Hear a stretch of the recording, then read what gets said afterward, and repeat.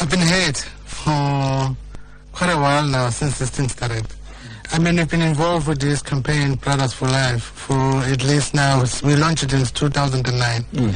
The reason for that was to say, let's stand up as men, and then let's show respect to the women that we live with, and the women and our children.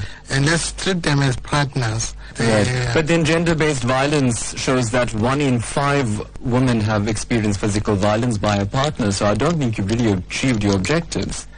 True, because what we did campaigns, televisions, on radio, about men, but of men that we did not reach.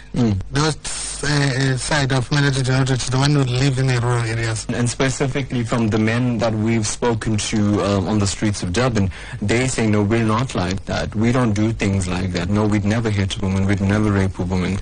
But other men would.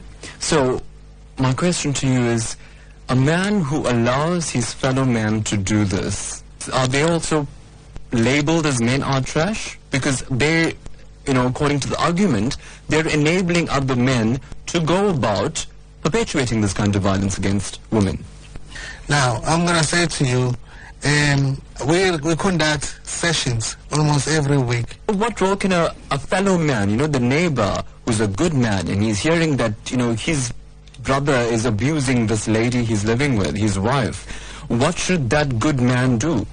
Okay, so that's an ideal situation that we wish to be happening. But people are ignoring those things. I mean, the neighbors ignoring the noise. So I'd rather go to the police and tell the police that. Treat them as human, not as women.